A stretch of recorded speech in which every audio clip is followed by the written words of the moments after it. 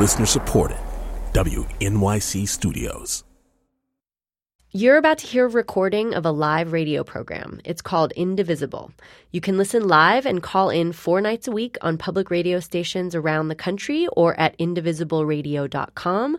You can also join the conversation with hashtag #IndivisibleRadio or leave us a voicemail at indivisibleradio.com. Subscribe now so you don't miss a thing. Okay, here's the show.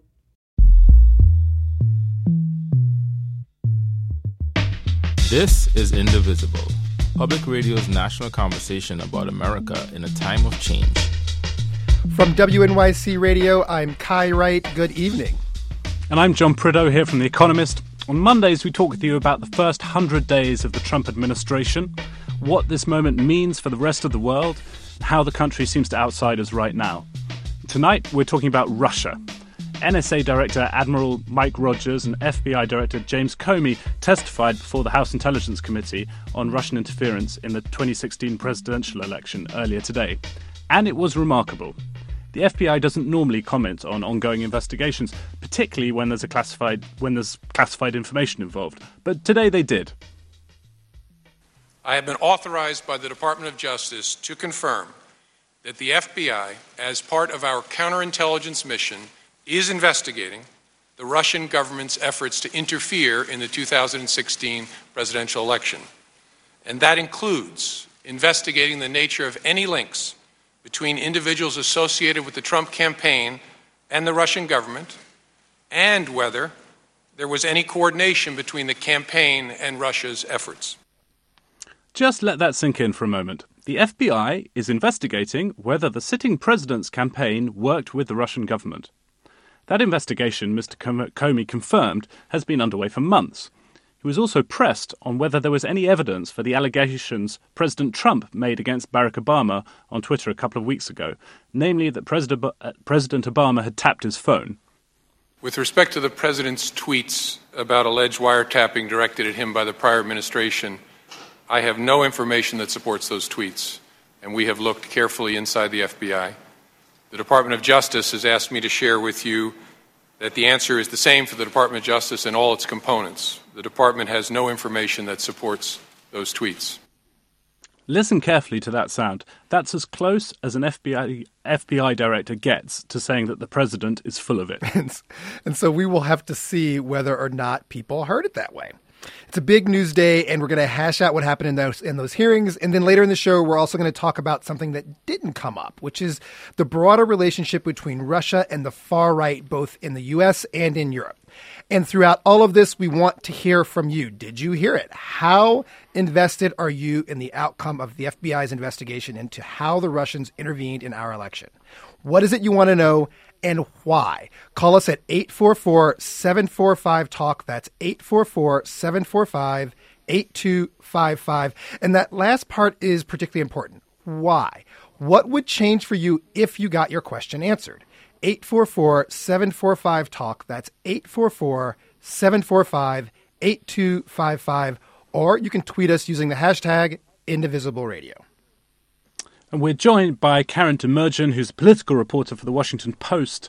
Karen, your paper got quite a lot of publicity during the hearing today. There were various moments when Republican representatives were reading out various Post stories in a kind of indignant fashion. But you were at the hearing today, and you've been covering all the kind of twists and turns in this story. Welcome to Indivisible, first off.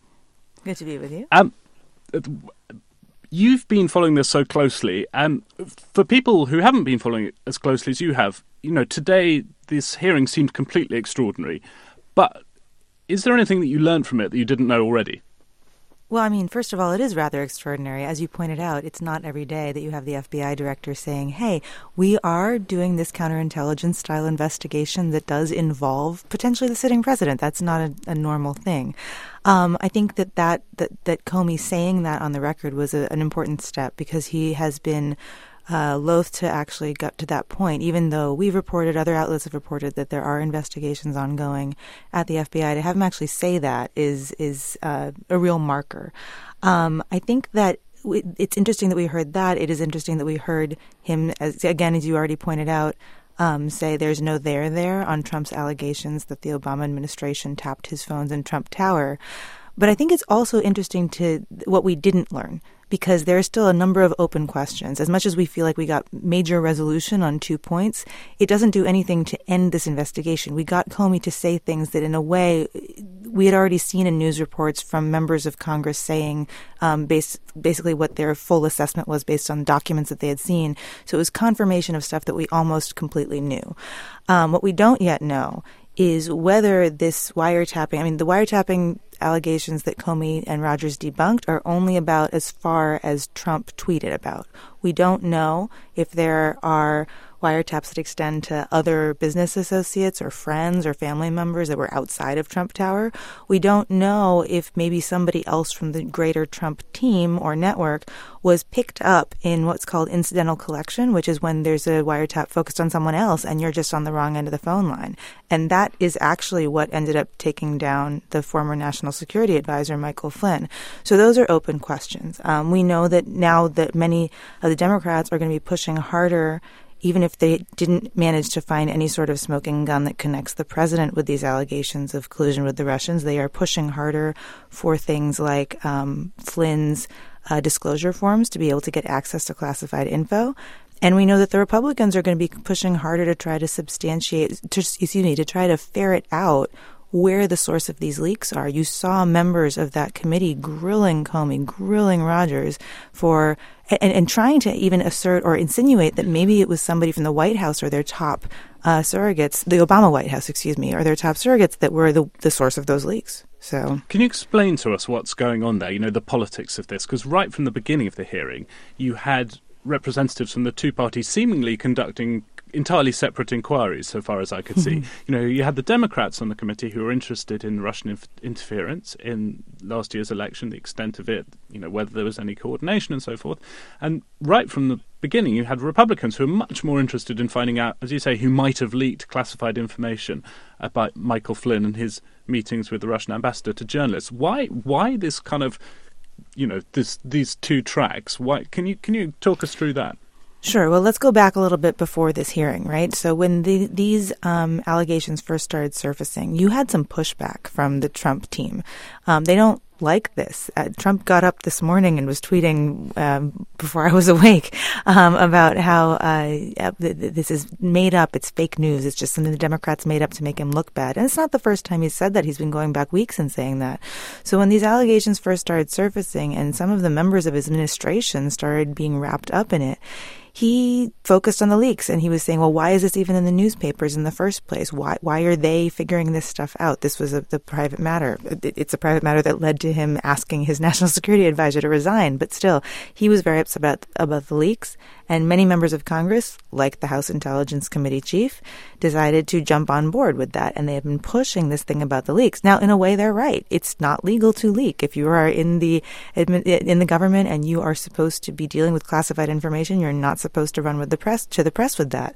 But it's Washington, and leaks kind of happen all the time. So there's most of the Democratic Party, pretty much all the Democratic Party, and several Republicans are saying, look, it's the substance of the leaks that's the more troubling thing. But there's an impetus and a reason for the Republicans to kind of close ranks around the president, at least in large part to close ranks around him, because they're trying to stop the bleeding, basically. This is not good to have the president and the leader of their party be under this sort of scrutiny, and he's been under it since before day one. So it's troubling for them, and it's not every single member of the GOP that's saying, look at the leaks, don't look at the substance of the leaks. The leaks are the fact there were leaks were the real crime here, but it's a lot of them, and you did hear that difference. I suppose the one mitigating factor of that is that you haven't yet heard anybody who's a GOP leader at the head of one of these committees saying, and thus we shouldn't be conducting this investigation. What they're saying is, we think the leaks are the problem. Fine, we'll investigate all of these points, but it's just going to prove what we've been saying all along, which is that there's nothing there. You're not going to find any evidence to tie the president to the Kremlin. Yeah, I guess that's an important point to reiterate. So far, we don't have any of that evidence. Right. How did you feel that Director Comey came out of the hearing today? I mean, he mentioned at one point, I think that the investigation had been going on since last summer, around the time of the Republican National Convention. Right. Is that what you undertook understood him to have meant that it was the same investigation? Because, if that's the case, then that opens a whole load of questions about what the FBI was up to last year, why he saw fit to mention the investigation into Hillary Clinton's emails before the election, but, not this one, and so forth. What did you understand him to mean there? Well, I think that he is looking back. He's tracing a chronology that starts with them starting to put these pieces together last summer. And you're right that around the time of the Republican National Convention does seem like it was a very pivotal time for a lot of the various things that were happening. Of course, that is when we started to hear publicly about the fact that these hacks had happened of the Democratic National Committee and of Hillary Clinton's campaign chairman, Podesta. And then it was in the late summer that you started to hear them, that the intelligence community's assessment started to come out that this is probably the hand of Russia. And then by the time we got into the fall, and I believe the first reports of this were December, and then by January they'd actually put out the report saying that we believe that Russia did this with the intention of helping Donald Trump's candidacy and chances for the White House. So all of that together, it's certainly it's the chronology in which all these things happen. So that's why Comey's pointing back towards this point. But there were a lot of questions today about, why wasn't the FBI more involved in trying to warn off the DNC? If you could go back in time, would you have done this differently? Comey said he would have walked himself to the DNC and tried to bang on the door to impress upon them how serious all of this was. There's a lot of trying to connect the dots here, though, in terms of just the calendar of events and when things happened, to get a sense of, how long the intelligence community has been sure of this, and when things actually started to piece together, and whether the order of events suggests that there was some sort of coordination here. You heard more than one Democrat on that committee say this could all be coincidences, or it could be not a coincidence. It's that they are feeling like it stretches the imagination to say all of these different steps, especially those that were happening in the late summer of 2016, were just happenstance. Listeners, remember, we want to get you in on this conversation as well. How invested are you in the outcome of the FBI's investigation into how the Russians intervened in our election? What is it you want to know? Why do you want to know that? Call us at 844-745-TALK. That's 844-745-8255. And let's go to Kevin in Boston. Kevin, welcome to Indivisible. You're on the air. Hey, how are you doing, Mr. Wright, Mr. Trudeau? Longtime fan of The Economist. I actually have a copy on my bed at the moment. Thank you, sir. And because The Economist is about the global view, I'm interested in what did Russia do in the investigation, and how can that be used as a learning example for other countries and for America in the future? Because we have French elections coming up soon and German elections immediately after that. And the results of those elections will affect American citizens in terms of trade and in terms of foreign relations. And I would like to know what happened in America so that those errors won't happen again in other countries and in America in the future. Thanks for that, Kevin. So, Kevin, can I just take a pass at that before we ask Karen, who's, a former Moscow correspondent, for her take? One of the things that's interesting, I think, looking at European elections at the moment, is that a lot of European countries have seen what happened in America. They've seen the assessment of the American intelligence community that the Russian government did try and meddle in the election last year. We don't know how successful it was, but clearly there was an attempt to do something, and people are really worried about it. And as a result of that, I think they're more on their guard than they would have been otherwise. So there's almost been a sort of demonstration effect. This thing that people weren't paying that much attention to, they're now really very wary of. So in one sense, that's already performed a kind of very helpful, sort of healthy function for European democracies, I think. If I could challenge you on that, Mr. Trudeau, do you believe that citizens in France and in Germany are being more critical of their news sources? Because I've read in your very paper, actually, that Breitbart is setting up in Europe now beyond what's happening in America. And I wonder if definitive proof or a definitive statement by the FBI might have an effect on European and even American voters. That's interesting. I think it might do. You're right that Breitbart's trying to set up in Europe, and that's a concern for some people over here. But all I would say is that things like, for example, in the French election, people are paying a lot of attention now to Marine Le Pen's links with Russia. In particular, there was a bank loan to, Marine Le Pen is the candidate of the Front National, which is the kind of far-right party in French politics. That party took out a bank loan from a Russian bank some time ago. There's been a lot of attention paid to that. I was talking to one of our correspondents who just come back from Germany, who said that people in Germany the elections in Germany as well, are really paying a lot of attention to Russian, anything that looks like a kind of Russian attempt to meddle with their election, and people are on much kind of higher alert than they would have been otherwise. And we might Thank you very much, sir. Thanks, Karen. And we might get to this in a little more detail later in the show, too, when we start talking about Russia's relationship to the far right, both here and in Europe. But one thing I want to ask, Karun, is that one thing that the FBI director was very clear about in the hearings was that this is something they expect to be an ongoing behavior. This is not something that has happened, but something that is going to continue happening in terms of the Russian interference in the election. Yes, and the FBI director was talking about the U.S. when he talked about that. He said it's going to happen in 2018 and 2020, those being the next two major election cycles that elect offices at the federal level, to kind of, scare Congress a little bit because that's their election cycles too. But yeah, he was asked about, is Europe also a concern? It's not the first time that members of the administration and the intelligence community and Congress have said, yeah, of course we're concerned about what happens in Europe, because you start to if you start to see parties that have affinity towards Russia make gains, and you start to see it challenges the fundamental bonds of the EU, of NATO, of all of our policies and stances that are actually opposing Russia right now. A lot of our sanctions policy, a lot of our other policies really depend on coordination with Europe. And if you start to have countries in Europe go towards a more pro-Moscow stance, it really does throw everything out of whack. Let's bring in Brad from Cincinnati, Ohio. Brad, welcome to Indivisible. You're on the air.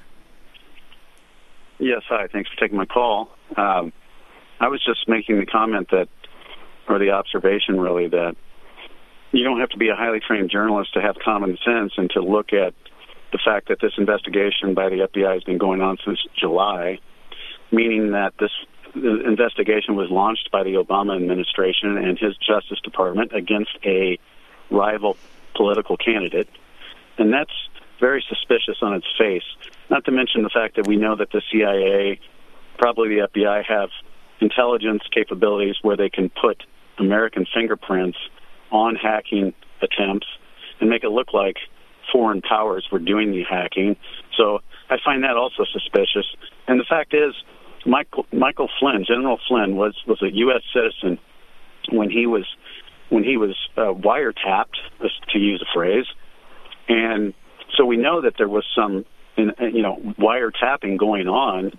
So why is it such a stretch for the media and people in the Democrat Party to believe that Trump himself, the Trump Tower, his associates, and the like were wiretapped? And it might not be don't get caught up in the word wiretap, but I'm talking about surveillance. And I thought it was leaked out that there was a FISA warrant for one of Trump's servers. Is that not true? So we're going to have to take a break, but Brad, you stay with us, and then we're going to try to respond to those after a break.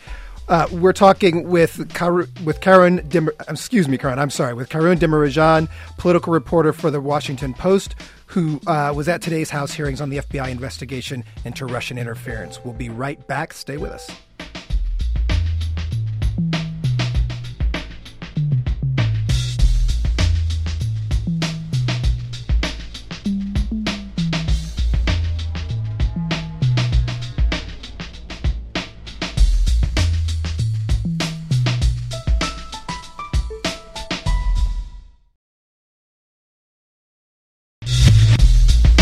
This is Indivisible, Public Radio's national conversation about America in a time of change.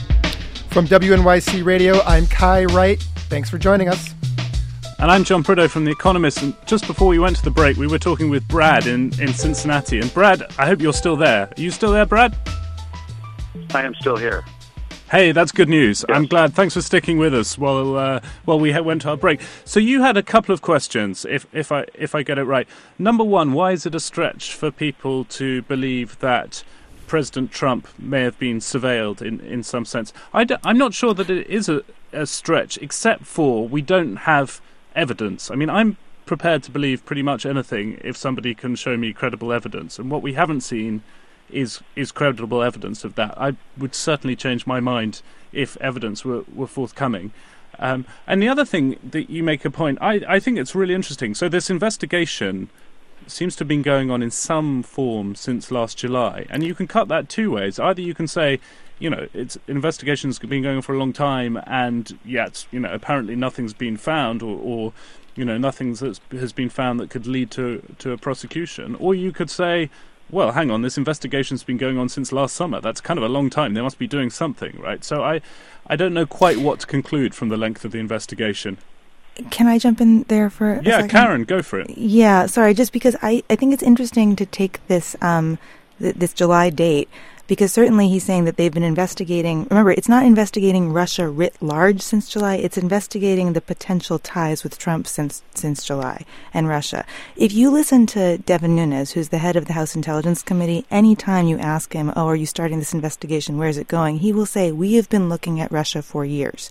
Most people in the intelligence community will say, we have been looking at Russia for years and the hacking and everything else.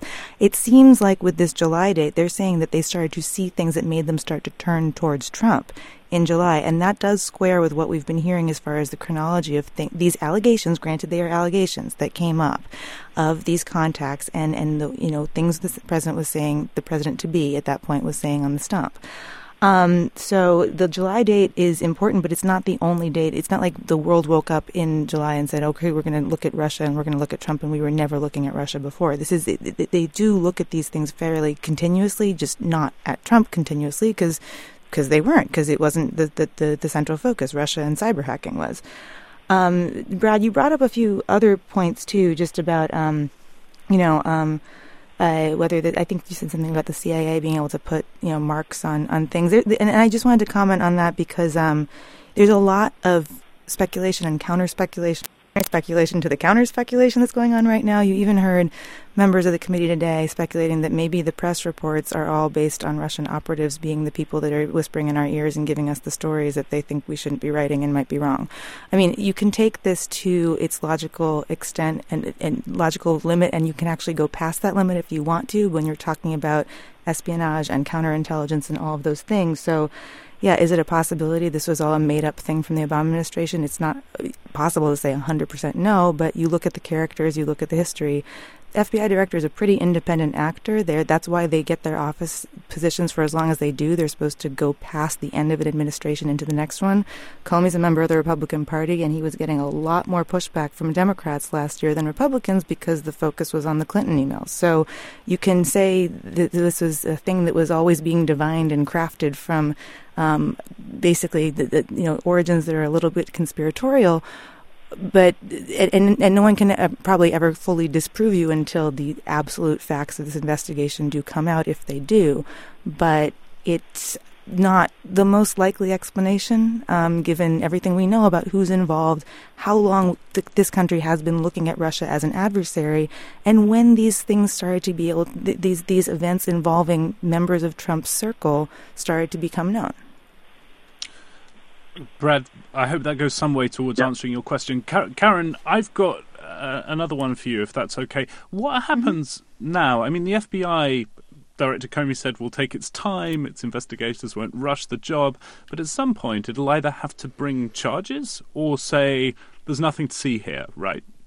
Or just write a report and say this is everything that we learned over the last very, very long stretch of time that, we were talking about this and you were sitting on the edges of your chairs looking at this, and here's our recommendation for what we know. I mean, look, this is, I guess, a little bit of a dramatic counterexample to bring up, but think about the Benghazi Commission, right? That committee went for a long time, and at the end, they wrote a very long report in which they excoriated members of the military, Secretary Clinton at the time, and still said that they didn't actually recommend anything, really terrible happen. You look at the Clinton email investigation, that was the administration, right? And it still ended with, we didn't like this, but we're not going to recommend charges. So it's not always nothing to see here, or we're going to take someone to court. It can end up really in the middle, and everybody says, well, okay, now we know things, but what do we do with them? And then maybe nothing happens. But it really depends. I mean, this is everyone's trying to predict what's going to happen at the end of the road, right? Republicans are predicting that there is not going to be any evidence to substantiate any sort of real collusion or connections that are troublesome between the Trump circles and the Kremlin. And Democrats are saying, okay, well, we don't know if we'll get there, but we need to keep looking because there's circumstantial evidence, and that's the stuff that we've been talking about, these suspicious meetings that were not disclosed, and the chronology in which they happened, and the proximity to the president and of the people that were carrying out these meetings and transactions. Does that all lead somewhere? No one's saying yes, it does yet, but Democrats are saying we think it could, and Republicans are saying we don't think it's gonna. So you've been following this story really closely, and there are all kinds of twists. There's so much detail at times; it's hard to keep it all in order. These kind of salacious revelations that may or not be true about contained in dossiers that people, are secret, are unsubstantiated. And, yes, exactly. Accusations of criminal activity, or what the president's just tweeted, and so on.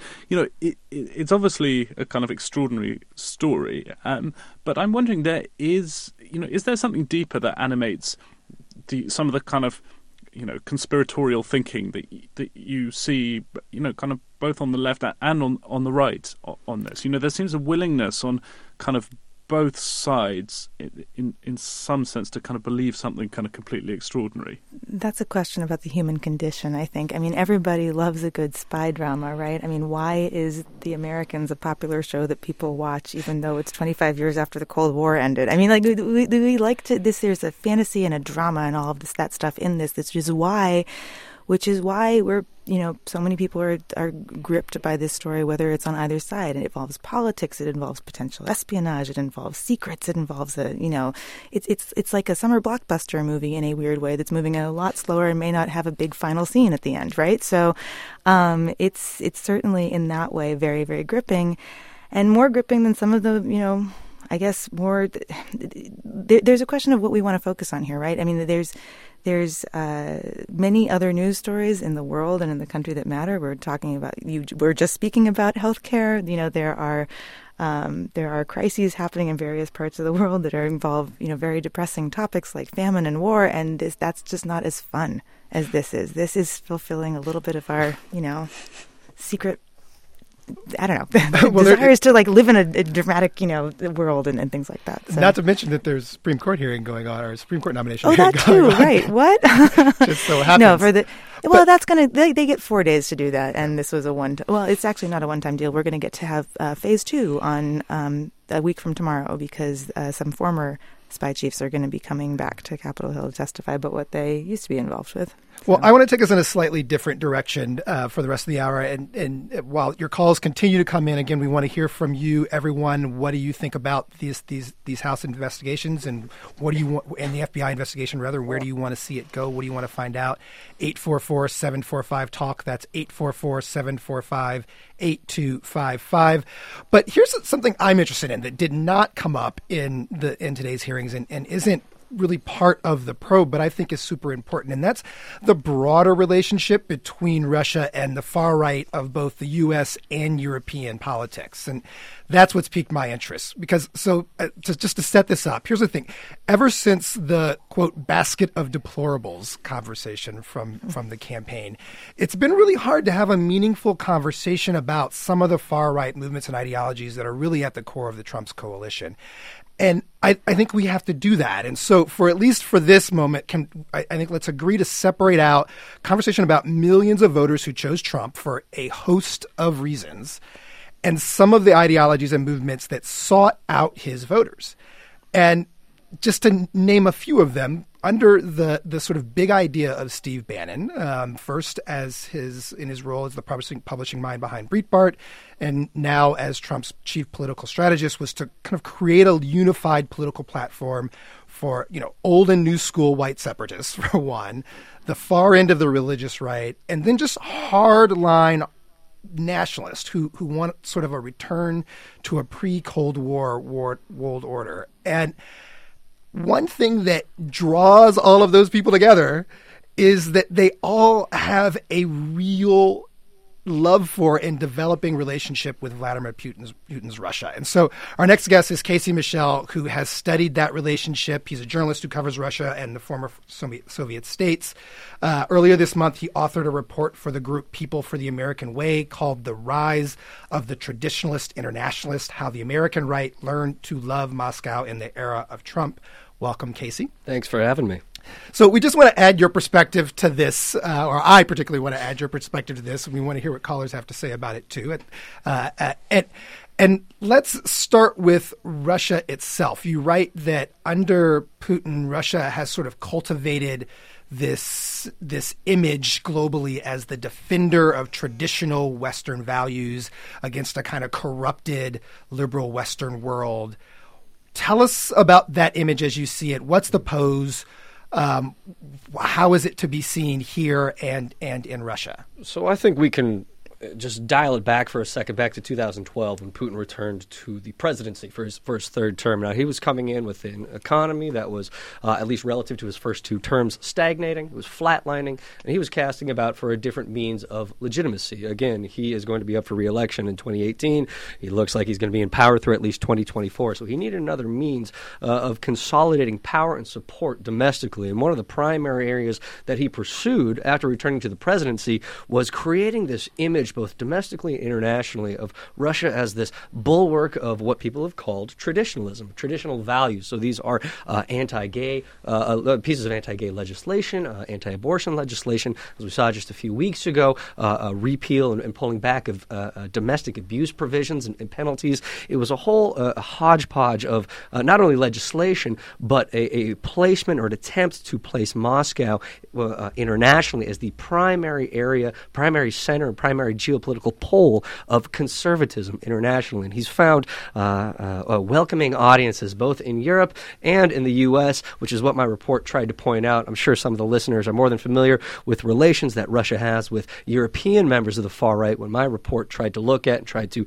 outline was the parallel creation of both networks of support, financial, rhetorical, organizational support here in the U.S., all of whom ended up supporting President Trump, all of whom were thrilled, just as the Kremlin seems to have been, with President Trump's election. Let's just try to tick off some of those groups just briefly, because we want to be able to get to the callers. But starting with the sort of new version of white separatists, what is the relationship there? Why are they into Russia and Putin, and why is Putin into them?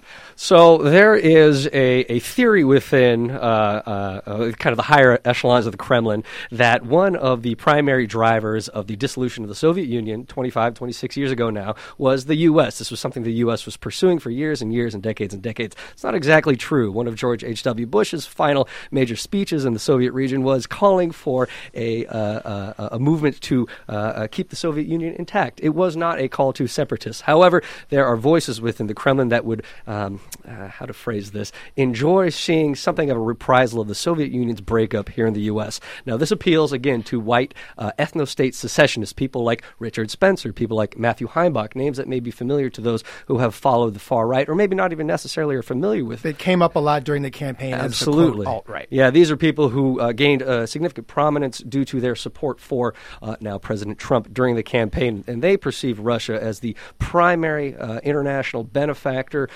someone or some government that can support their end goals of breaking up the U.S. in pursuit of a whites-only state. Failing that, they would like to see a return to a white supremacist state here in the U.S. They perceive Russia as a government that has returned ethnic or racial whites to supremacy in a multiracial federation, something they like to see here in the U.S., at least in whole or in part. And when you're talking about, quote, ties to them, what are we talking about? Is there actual money? Have we established that there's financial support? Or what are we talking about? Sure. So as it pertains to ethnic white supremacists or secessionists, I should say, there hasn't been any hard and fast financial support that we've seen thus far. We do know that Moscow has hosted a couple secessionist conferences over the past few years where California and Texas secessionists have attended. They've funded that in part. They've helped fly the Texas secessionists there.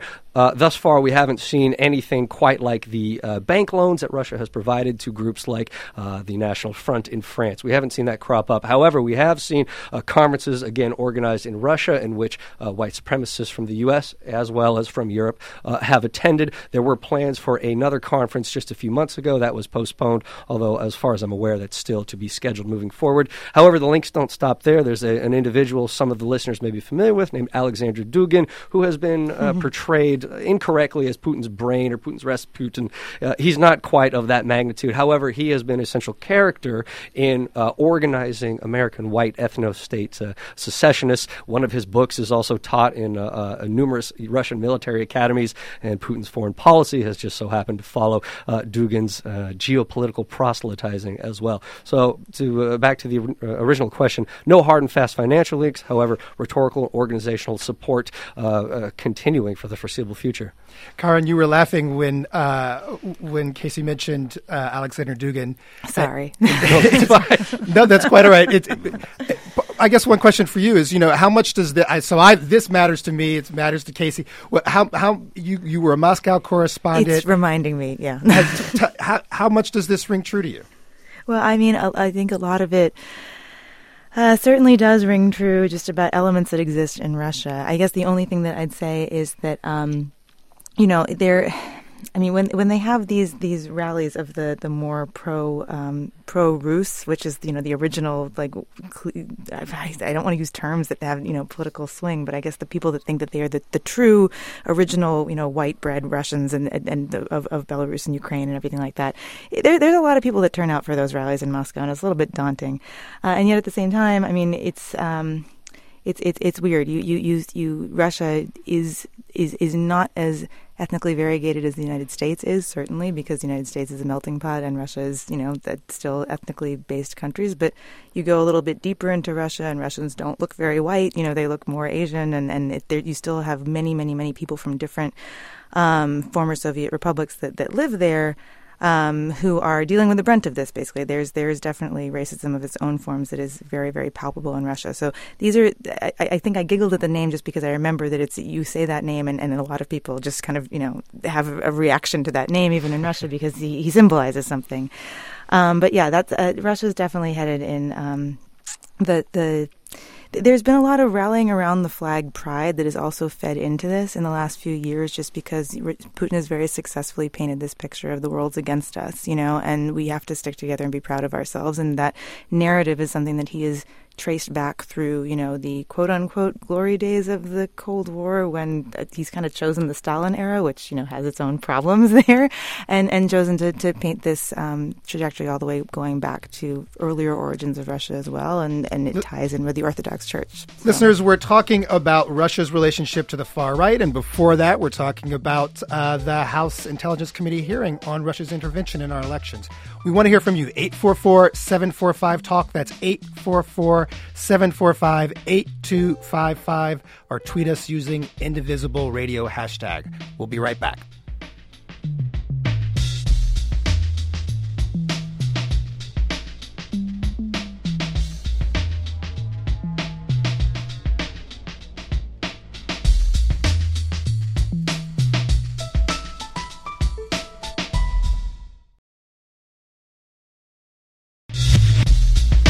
This is Indivisible, Public Radio's national conversation about America in a time of change.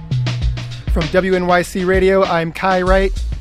And I'm John Prideaux here from The Economist. Kai, what are our callers saying about what they make of all of this? Have we got some calls coming in? We're gonna bring some on the board. Remind everybody we're talking about the relationship between Russia and the far right in the U.S. and in Europe, and about the House Intelligence Committee hearing today on Russian interference with the election. 844-745-TALK. That's 844-745-8255. And John, we will now go to Oscar in Atlanta, Georgia. Oscar, welcome to Indivisible. You are on the air. Thank you. How are you? We're well. Have you been? What are your thoughts on either the Intelligence Committee hearing or on what Casey's telling us about the Trump, about the Russia's relationship to the far right in the U.S.? Well, I am very puzzled because as an immigrant in the U.S., I still have a lot of doubts about why so many people still, 25 years ago or more during the Cold War, the Russians were the biggest enemy of the U.S. And there was a lot of fear about the Russians. And it seems to me as if nowadays many people rather have a smoke screen in their face in order not to see what's going on and not to take the threat of the Russian meddling into our elections and possible allegations of the relationship of our current White House with the Russians.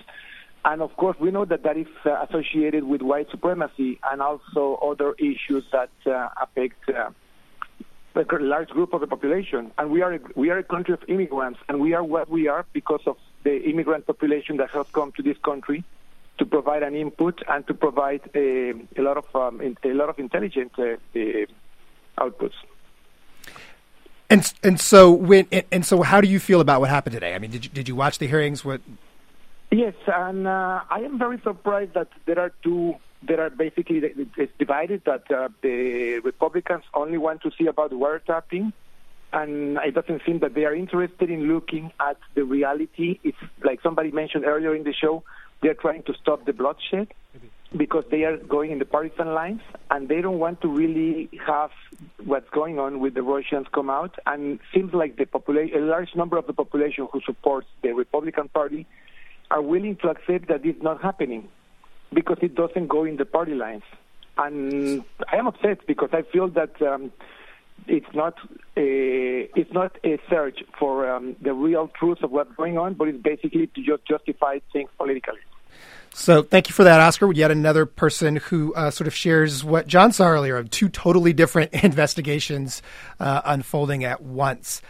Casey, going back to your report, why does this matter, by the way? It didn't come up in the hearings. That's not what the hearings are about. But, we were talking earlier in the show about why we're all obsessed with the links to Russia in general, and what does that say about our political culture? Is it because we just love spy stories?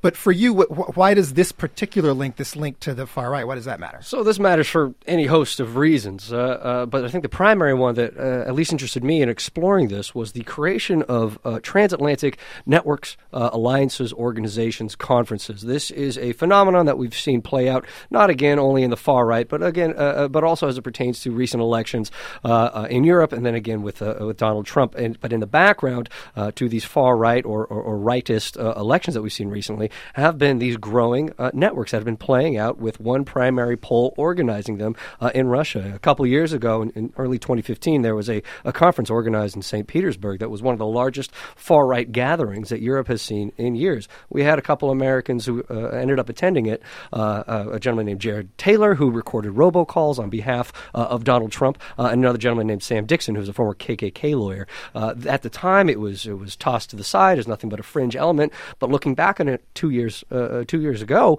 it's easy to see that this planted something of a seed. This represented some kind of not simply fringe organization, but something of a portent of what was to come. It was ignored at the time. It was dismissed at the time. But looking back at it 24 months later, it's easy to see how this network, this organization, and this rhetoric especially ended up growing into some kind of a political movement, political organization, and at the end of the day, a political victory for Donald Trump here in the U.S. Well, go ahead, Garn. It sounds like sorry. You're I was going to say, since we're talking about both of these things at the same time, I just want to interject two quick points.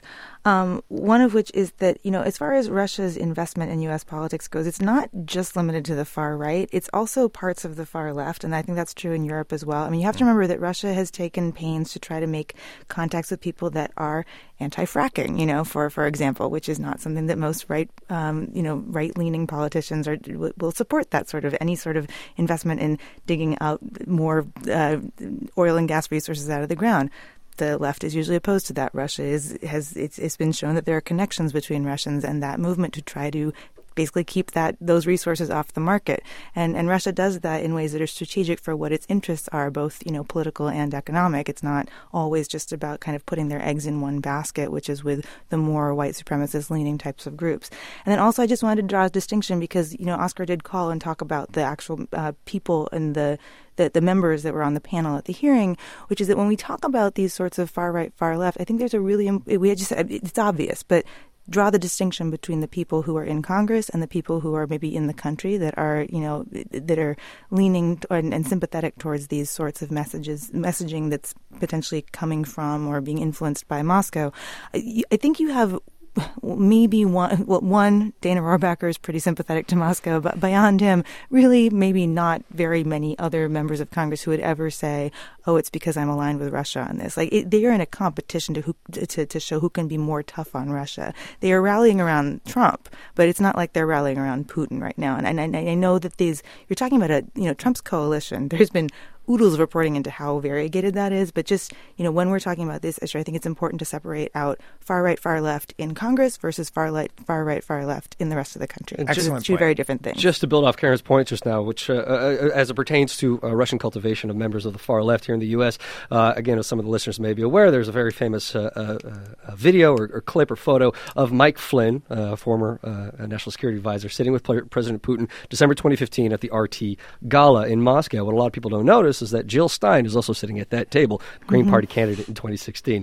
Now, Jill Stein has not said who paid for the trip. She said that it wasn't Russia. She turned down the money. She hasn't said who paid for it. She did select, however, a vice presidential candidate who said that the downing of flight MH17, which was the passenger airliner over Ukraine that was downed in 2015, he said that was a false flag attack made to make Russia look bad. So just to build off Karen's point right there.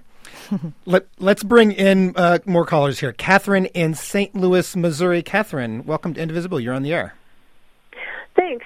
Well, I think that based on everything that we know, and in addition to James Comey's testimony today, there certainly is, to anyone, enough evidence that something is going on, and where we lack information is from a transparent president who has not released his tax returns, which I strongly suspect would be very damaging to him. I think it would reinforce all of the things that we are learning and that we know, and would seem pretty obvious to me, and actually pretty obvious to everyone with whom I speak.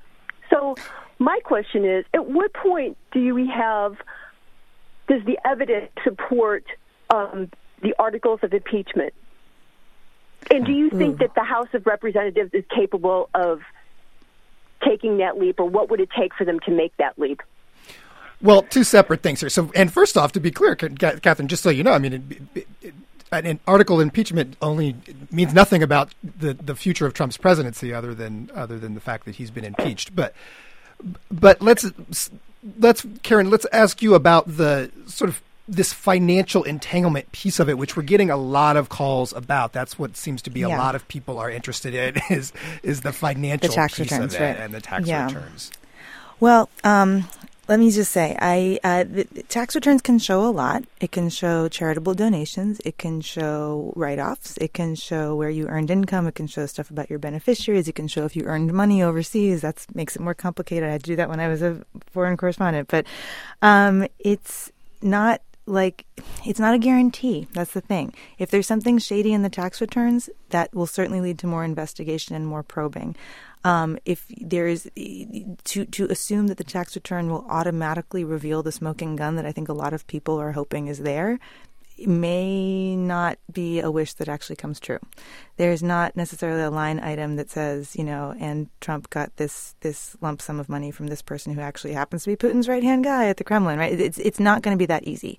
So I'm not saying that there's nothing in the tax returns. I have not seen the tax returns. I do not know. There may be something in it that then raises questions that then leads to more information that does lead to some sort of connection that we haven't been able to substantiate and wouldn't without that clue. But it might not as well. So it's not a given. And your caller's other question about impeachment, I mean, there has to be some sort of a crime or some sort of an actual bad thing that happens, breaking. A lot of people have pointed at the emoluments clause. A lot of people have pointed at, if there's some sort of criminal activity that goes on, that might, say, okay, well, now we can talk about impeachment. But impeachment also, and I'm not an expert on that part of it at all. I've never covered impeachment. But it also, it does have to be a crime. Right, but it has to be something really bad that goes against, what the president's responsibilities are under the Constitution. It may be more specific than that, and I will try to read up on it for the next time we talk. But it also has to. You got to get the votes. You got to get the votes. It has to happen in Congress. And right now, I don't think the Republican Party is sounding like they're very keen on taking anything that's been put out there so far and going down that road. And the Democrats cannot do it in the minority. And this is the point on the impeachment and a lot of stuff is that the politics is what matters right now. This is a democracy. We're debating these issues, and the real question is the politics. And I guess I kind of return to something you said previously about Russia and their behavior and their motivations. So that's the question of motivations here. Whatever it is you're concerned about, whether it's the far right like me, whether it's the financial entanglements, understanding where Russia is coming from in this process. And I guess I'd love to get both of you to speak to that. What if it is only about it's instrumental, not ideological, is what I heard you say. What are the likely instrumental ends here? Casey, you go first. No, I'll take this. I mean, I think one of the primary, and I think this is building off the question, is one of the primary phrases we've seen from in describing President Putin for the past few years is that he is a master tactician but a terrible strategist. Now, I think that even though they ended up getting their man in the White House, even though Donald Trump ended up being elected, they didn't realize, A, that he was going to be elected. It took them as much a surprise as it was anyone here in the U.S., but B, that he wasn't actually going to be the man that they could pull the strings behind. We've seen today's the 2-month anniversary of his inauguration. The sanctions are no closer to being eased. The U.S. is no closer to recognizing the Crimean annexation. There are no policy prescriptions moving forward that look like they will benefit Russia, at least in the short term. Again, we have no idea what the next 3.5 years are going to hold. If anything, the trajectory right now is that, hey, maybe, at least as it pertains to foreign policy in the former Soviet space, something of a traditional Republican president. That's not to say Georgia or Ukraine will be joining NATO anytime soon, but it's also not to say that Russia will have a free hand that they may have expected in the post-Soviet space. And in that sense, just to get back to the report as it pertains to ties with the far right, I think they're going to continue because I think they are not going to be satisfied with what they have in the White House right now as of March 20th, 2017. And so they're going to continue building those links, continue building those organizations and networks in order to continue the pressure on the executive branch here in the U.S. And something Casey said just reminded me of one of the funnier things that I once heard an analyst tell me about Putin, which is that everybody else, it's like everybody's in the world, all the major leaders are sitting around a poker table, and everyone else is playing poker, but Putin's playing blackjack and he's hitting on 18, which I'm not sure if I believe that, but if you know anything about table games, that kind of gives you a sense of that whole, not a master strategist. But I think that just it's taking one step further than what Casey was saying. You can hear every time in the last few years Putin has spoken, or Lavrov, who's his foreign minister, has spoken, or one of the other top deputies, there is a chip on their shoulder that you can really hear. Remember, Russia in its history was used to being the big dog and the big player in their corner of the world, right? And for a very long time, most of the 20th century, they were the other major player in town when we're talking about the entire globe, other than the United States. They want to be that again. And a lot of what they do is, this is very, very painting with a broad brush, but a lot of what they do is geared towards that resurgence, that national pride, that knowing that they can be in charge. And the one country that's really keeping them from doing that is the United States. So, Russia does not have the resources and the strength.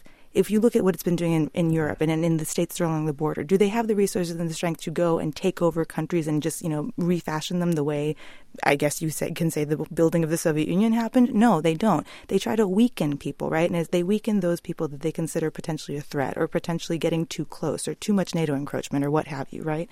So it's the same sort of deal. It's the exact same sort of tactics. It's just that the one place that we're easiest to meddle with is through our election system. And so that's overly simplifying things, right? But it does raise Russia up on the balance of who's stronger, who's, has the moral high ground, who has just the influence high ground in the world, which really matters for Russia. And democracy is the one thing that we try to promote, right?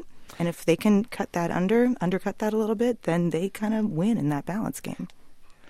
So we're running out of time, and I want to try to squeeze in at least one or two more callers. Let's go to Bill in Auburn, Alabama. Bill, how you doing? Welcome to Indivisible. You're on the air. Fine. I get lots of publications, and several of them are religious publications. And one was the Decision magazine from the Billy Graham. And they've been touting Putin like he's the great white hope for some time, even before the Sochi Olympics. And so it's very troubling. And that bothers you? That bothers me tremendously. And one other thing, when Trump was in the debate with Hillary, I think in Hempstead, New York, he literally encouraged Russia to hack Hillary's emails. And if you look in any law dictionary, that falls under the heading of aiding and abetting. When you encourage or promote the interests of your enemy, and that, of course, is an aspect of treason. Well, I don't want us to get ahead of ourselves on what on the law here. None of us are lawyers, but that I know of. But Bill, let me ask you: you said you get a lot of publications that involve faith? Are you a Christian? Is that part of your politics? Yes, I'm a very conservative Christian, but I'm also progressive. I believe in holding on to good and growing and constantly fighting evil. I've seen these publications and his anti-gay stance and things like that, and a lot of it I just feel like are a backlash. The Southern Baptist Convention, for one, they were actually for legalized abortion in 1970. They were for the environment, but then you had the Bob Jones case, and you had blacks. Bill, I'm going to stop you on that history because we're running out of time, and I want to quickly get Casey. We have less than a minute. The religious right is also a big part of the tie to Russia. Yeah, Bill, I think you're hitting the nail on the head right there. You're tapping into a trend that we've seen develop over the past few years among U.S. Christian fundamentalists that are suddenly looking to Moscow, Putin especially, as this lion of Christianity, as American Family Association's Brian Fisher memorably called it. He is their pole. He is the model they would like to see in the U.S. Thanks to Casey Michel. We've been discussing his report, The Rise of the Traditionalist International, How the American Right Learned to Love Moscow in the Era of Trump. And thanks to Washington Post reporter Karen Demarajan, who has been in the hearings from the House Intelligence Committee today. Tomorrow on Indivisible, you will hear from host Brian Lehrer, who will talk to Washington Post columnist Margaret Sullivan about how the Trump administration rewards journalists for positive coverage. And the former Attorney General under George W. Bush, Judge Alberto Gonzales, unpacks how the Gorsuch hearings and the Comey testimony are testing the norms in American politics, security, and justice. I'm Kai Wright. I'm John Prideaux. Talk to you next week.